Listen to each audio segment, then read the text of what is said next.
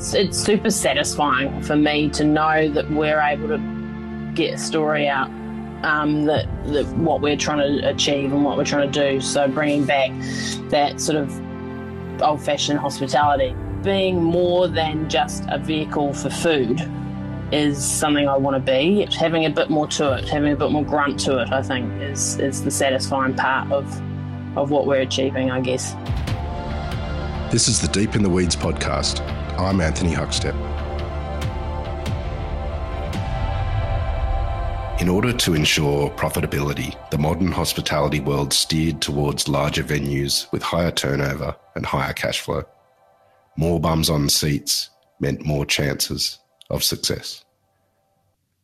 At least that was what the industry thought, but the last year and a half has changed the way many see working hours, trading hours, and restaurant sizes too. It's changing the shape of the industry yet again. Stacey Connor is the chef and co-owner of Humble on Duke in Sunshine Beach, Noosa, Queensland. Stacey, how are you going? Yeah, good, thank you, Anthony. You've opened the tiniest of venues in the last year and a half. Tell us a bit about it. Yeah, so we've opened a pretty small venue. We're 14 seats, so super small, and we're really trying to focus on making everything in-house, keeping everything made there, and really putting a bit of love into it. Really focusing on sort of good old-fashioned hospitality and service, and it's just myself and my partner. We just have one or two others on the floor and a kitchen hand in the kitchen. So it's just me in there focusing on cooking and really sort of making sure everything's how I want it to be, which is nice. And I think, really getting back to making everything myself again. For so many years I've sort of for 4 or 5 years, I suppose, I've been standing on the pass and sending food and sort of controlling a kitchen. And now I can sort of get back to the love of it all and making bread and making pasta every day. So, yeah, it's really satisfying. You've been involved in some pretty incredible larger restaurants in your career, which we'll get to. But what led to the decision to open such a small venue?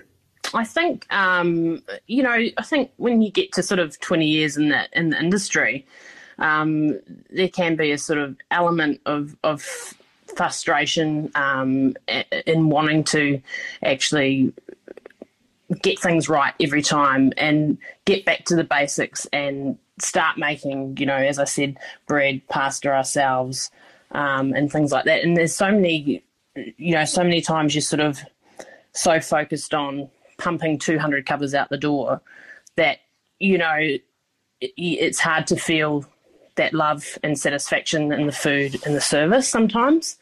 So I think that's what, we had the opportunity to take it. And I think that's really what we wanted to focus on, my partner and I, that element of satisfaction that we get from the love of the industry that we do, and really focus on that. You didn't grow up in Noosa. You're originally from New Zealand and born in Invercargill. Take us back to your childhood. What role did food play in your childhood?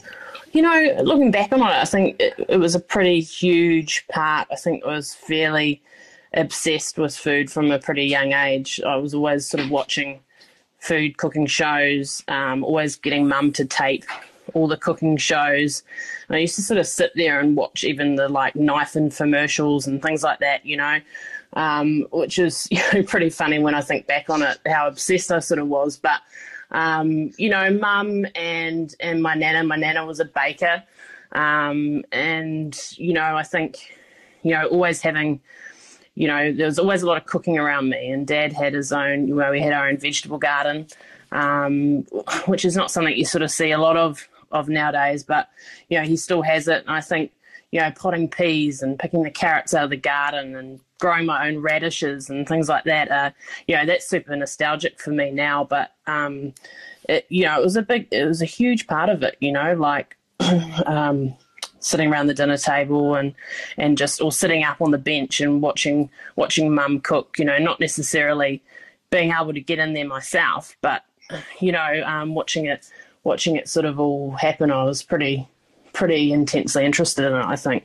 You weren't always going to be a chef. At the age of 20, you joined the Navy. Tell us about that period of time.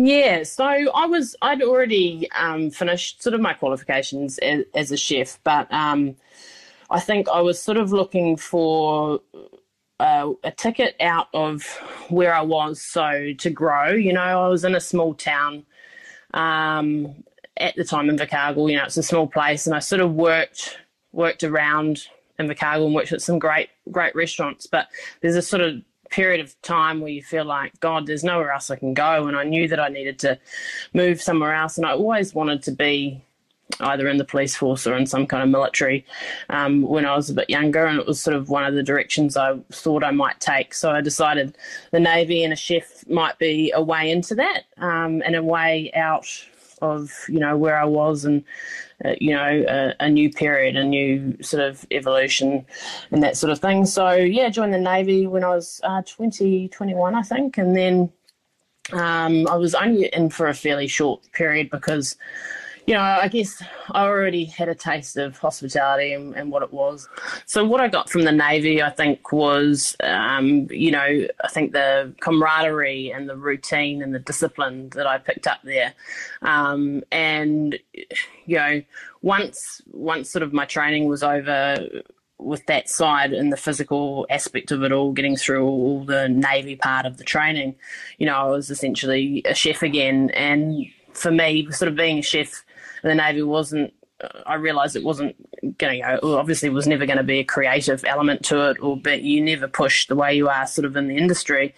And I realised I really sort of missed that. So I decided to leave, but to stay in Auckland and to sort of pursue the whole hospitality side of that, because I realised that was sort of my passion, I suppose, and I wanted to continue that. You made a move to the Cook Islands at a 5-star resort. What was that like compared to cooking in the Navy?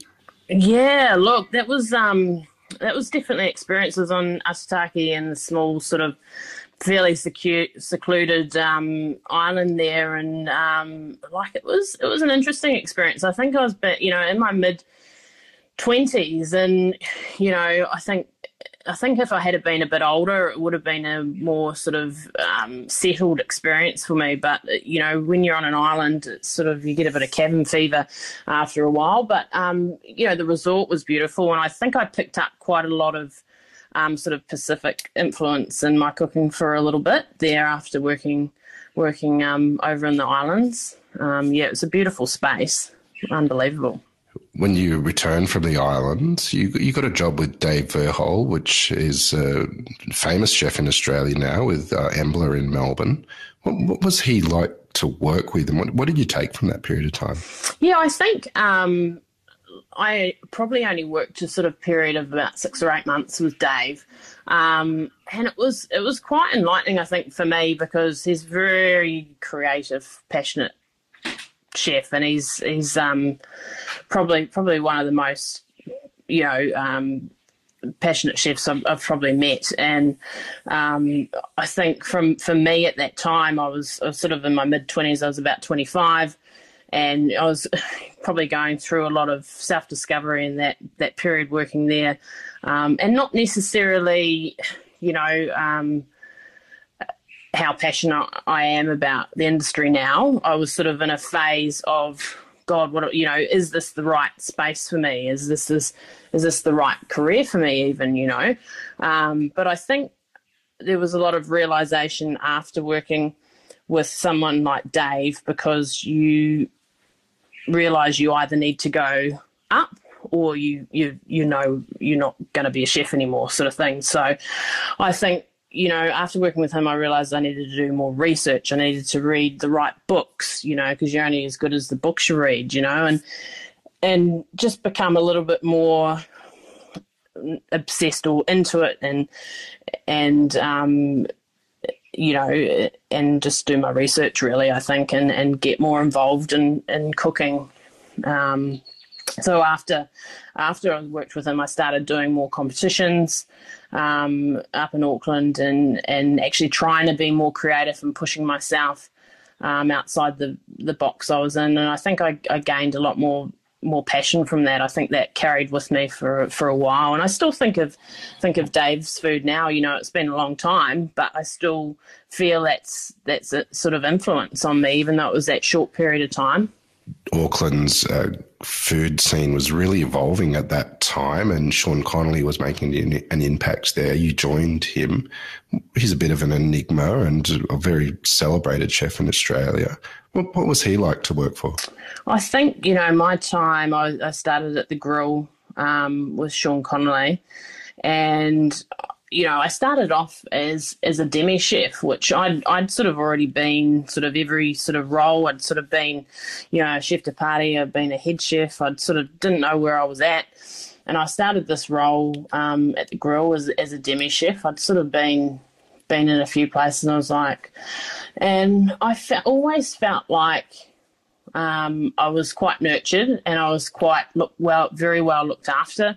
At the Grill, I ended up staying there, you know, 2 years, and during my time and meeting Sean, he was, you know, I remember one day, it was probably like the first or second time I met Sean, and he took me aside after service, and we had a glass of wine, and he just thanked me, you know, and he said, "Thank you for, you know, the work you're doing. I really appreciate it. I think you're doing a great job," sort of thing, and we want to see you, you know, develop. And I think, you know, for me, he used to come once a month maybe to the Grill, you know, from Australia and whatnot.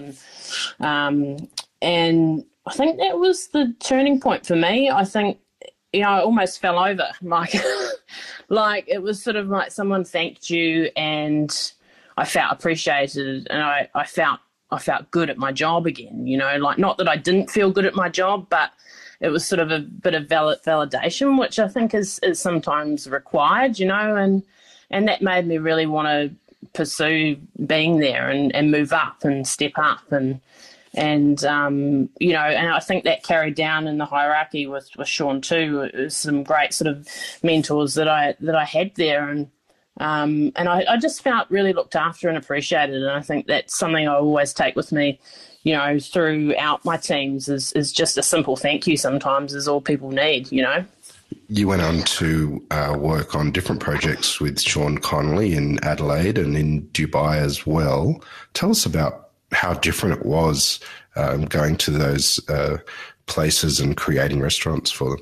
Yeah, I mean, you know, moving to Adelaide was huge. You know, I sort of never seen that sort of coming, but you know, they needed some chefs over there that knew Sean's food and how his philosophies and how he wanted things to be. And you know, I sort of took that opportunity, and like it's just amazing where things sort of take you. It's sort of those periods in time where you think, God, where would I be now if I hadn't have done that or hadn't have worked there? But like it was an incredible experience, you know.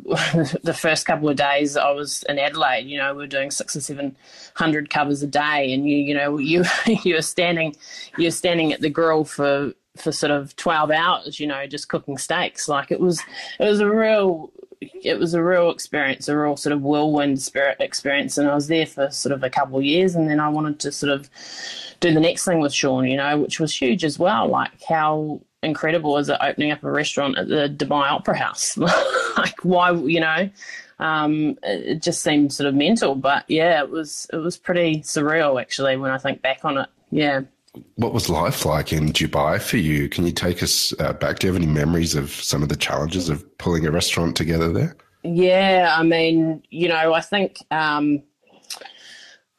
like I wasn't particularly there when the restaurant was being built, but setting things up, you know, I think everything's a lot more of a challenge in a foreign country, obviously, you know, like language barriers and, you know, the people that you're working with that have different ways of doing things, and there's different standards as well. So I think, you know, everything's a lot harder when the standards are different for people. So, you know, there's the logistics of all that. And I think the living side of things in Dubai was probably the biggest challenge. Just going to the bank and opening a bank account can be like a 2-month process, so it's just, the lifestyle things is always a challenge, and you realise, that you've really got to take your patients to that next level when you're working with certain people. But it's one of those things you put down as another experience in your box, which is incredible. I spent a year over there, and it was a huge learning experience and learning curve. How did you end up in Queensland? Yeah, so my partner's family lived in Toowoomba. So we were just sort of we both ended up moving back.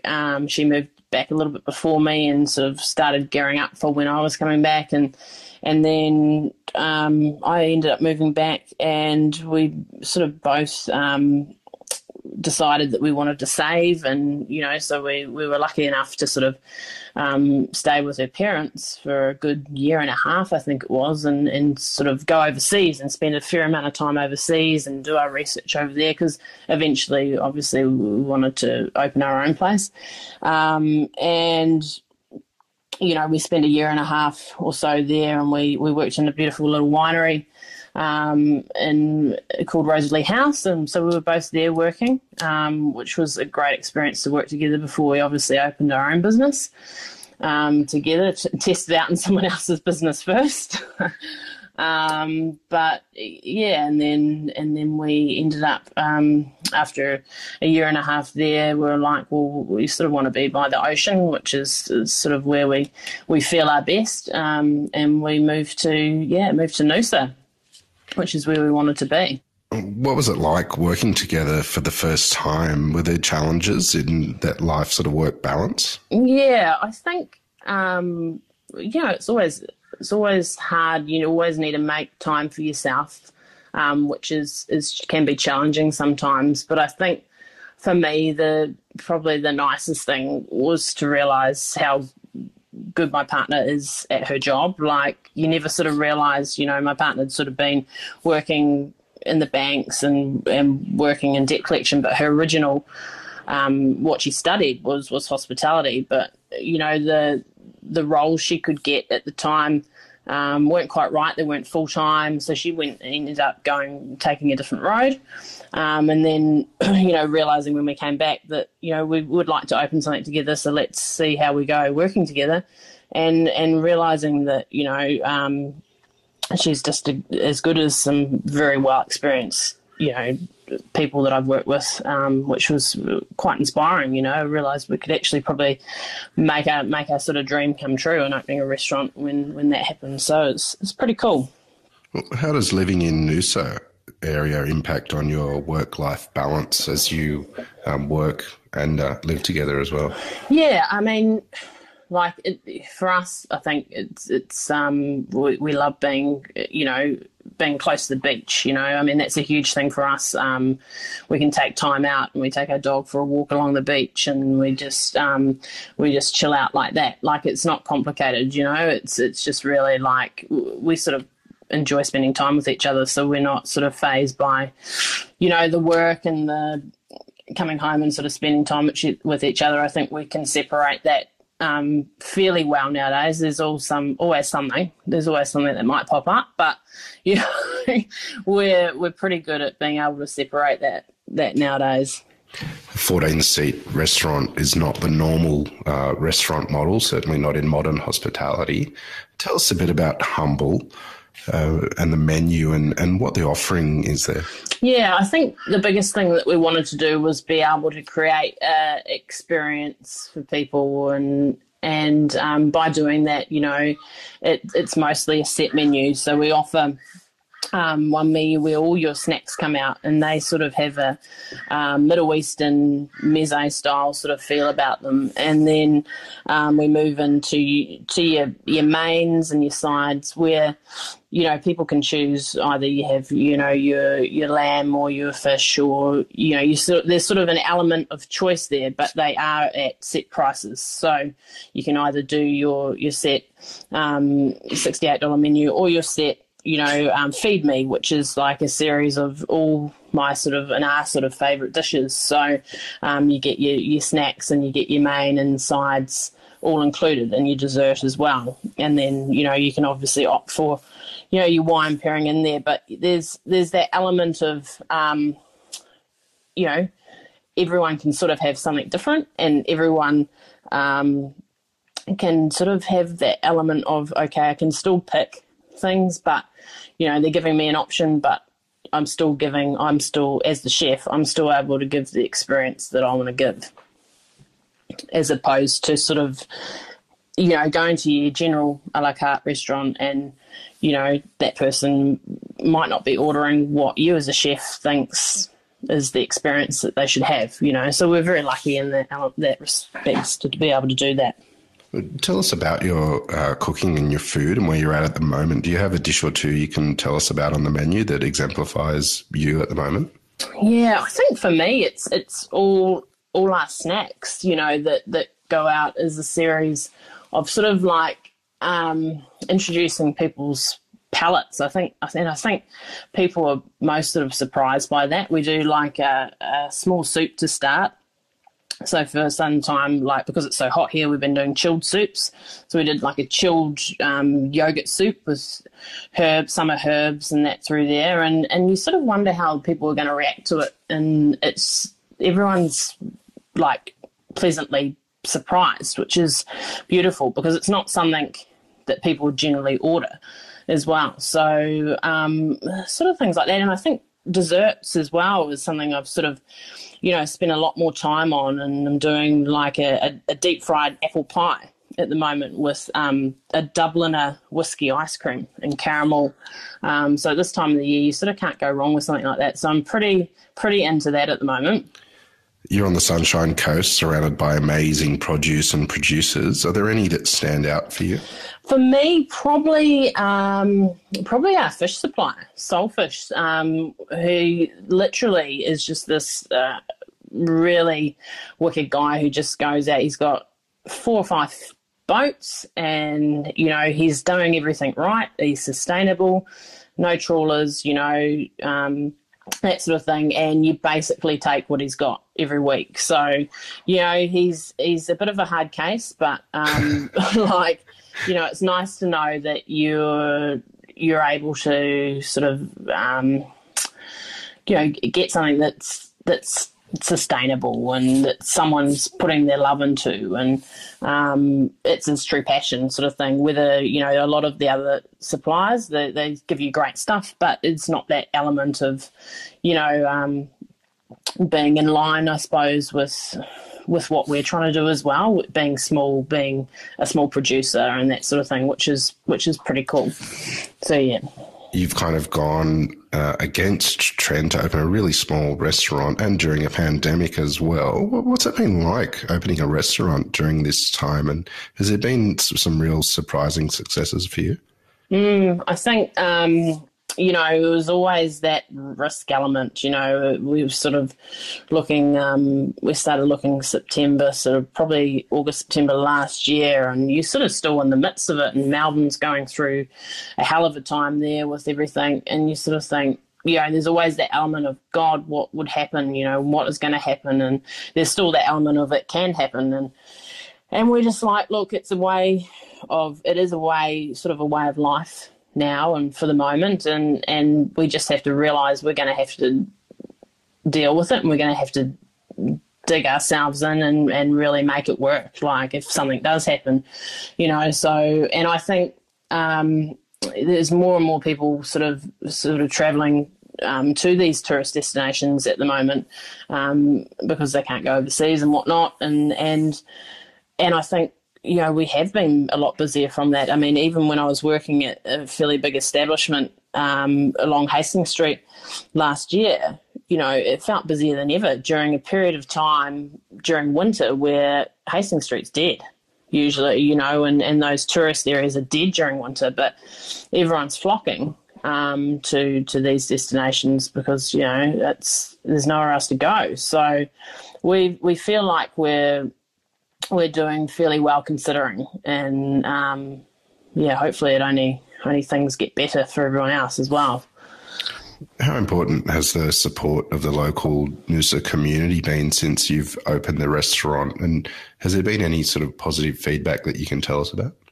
Yeah, I mean, being in a small community, I suppose you notice it a lot more. And once again, we're in Sunshine Beach, so it's got, a real sort of local following that area, and everyone sort of wants to know what's going on and the new stuff that's going on and support that. And so, I think we have people that have sort of been back 20 odd times since we've opened. So, and then those people tell other people. And then so it's funny, you realise, you only sort of realise the power of word of mouth, I think, until you open your own place, because, we have all the businesses around us, telling everyone that comes into their stores or their salons or, whatever, that we're the place to go, so, and we can't thank them enough, like, how do we thank them? Like, it's pretty incredible. Yeah, we've had a lot of word of mouth and that sort of thing. So, it's inspiring. Restaurants are renowned for small profit margins. How do you make a success out of such a small venue? God, yeah, you've really got to be passionate about the industry to open up a small, any kind of restaurant, but especially a small establishment like we have. And, I think you've only got to keep digging your toes in, is what we've sort of learned, and keep, putting your business out there any way you can, and keep telling people your story, is the big part of it.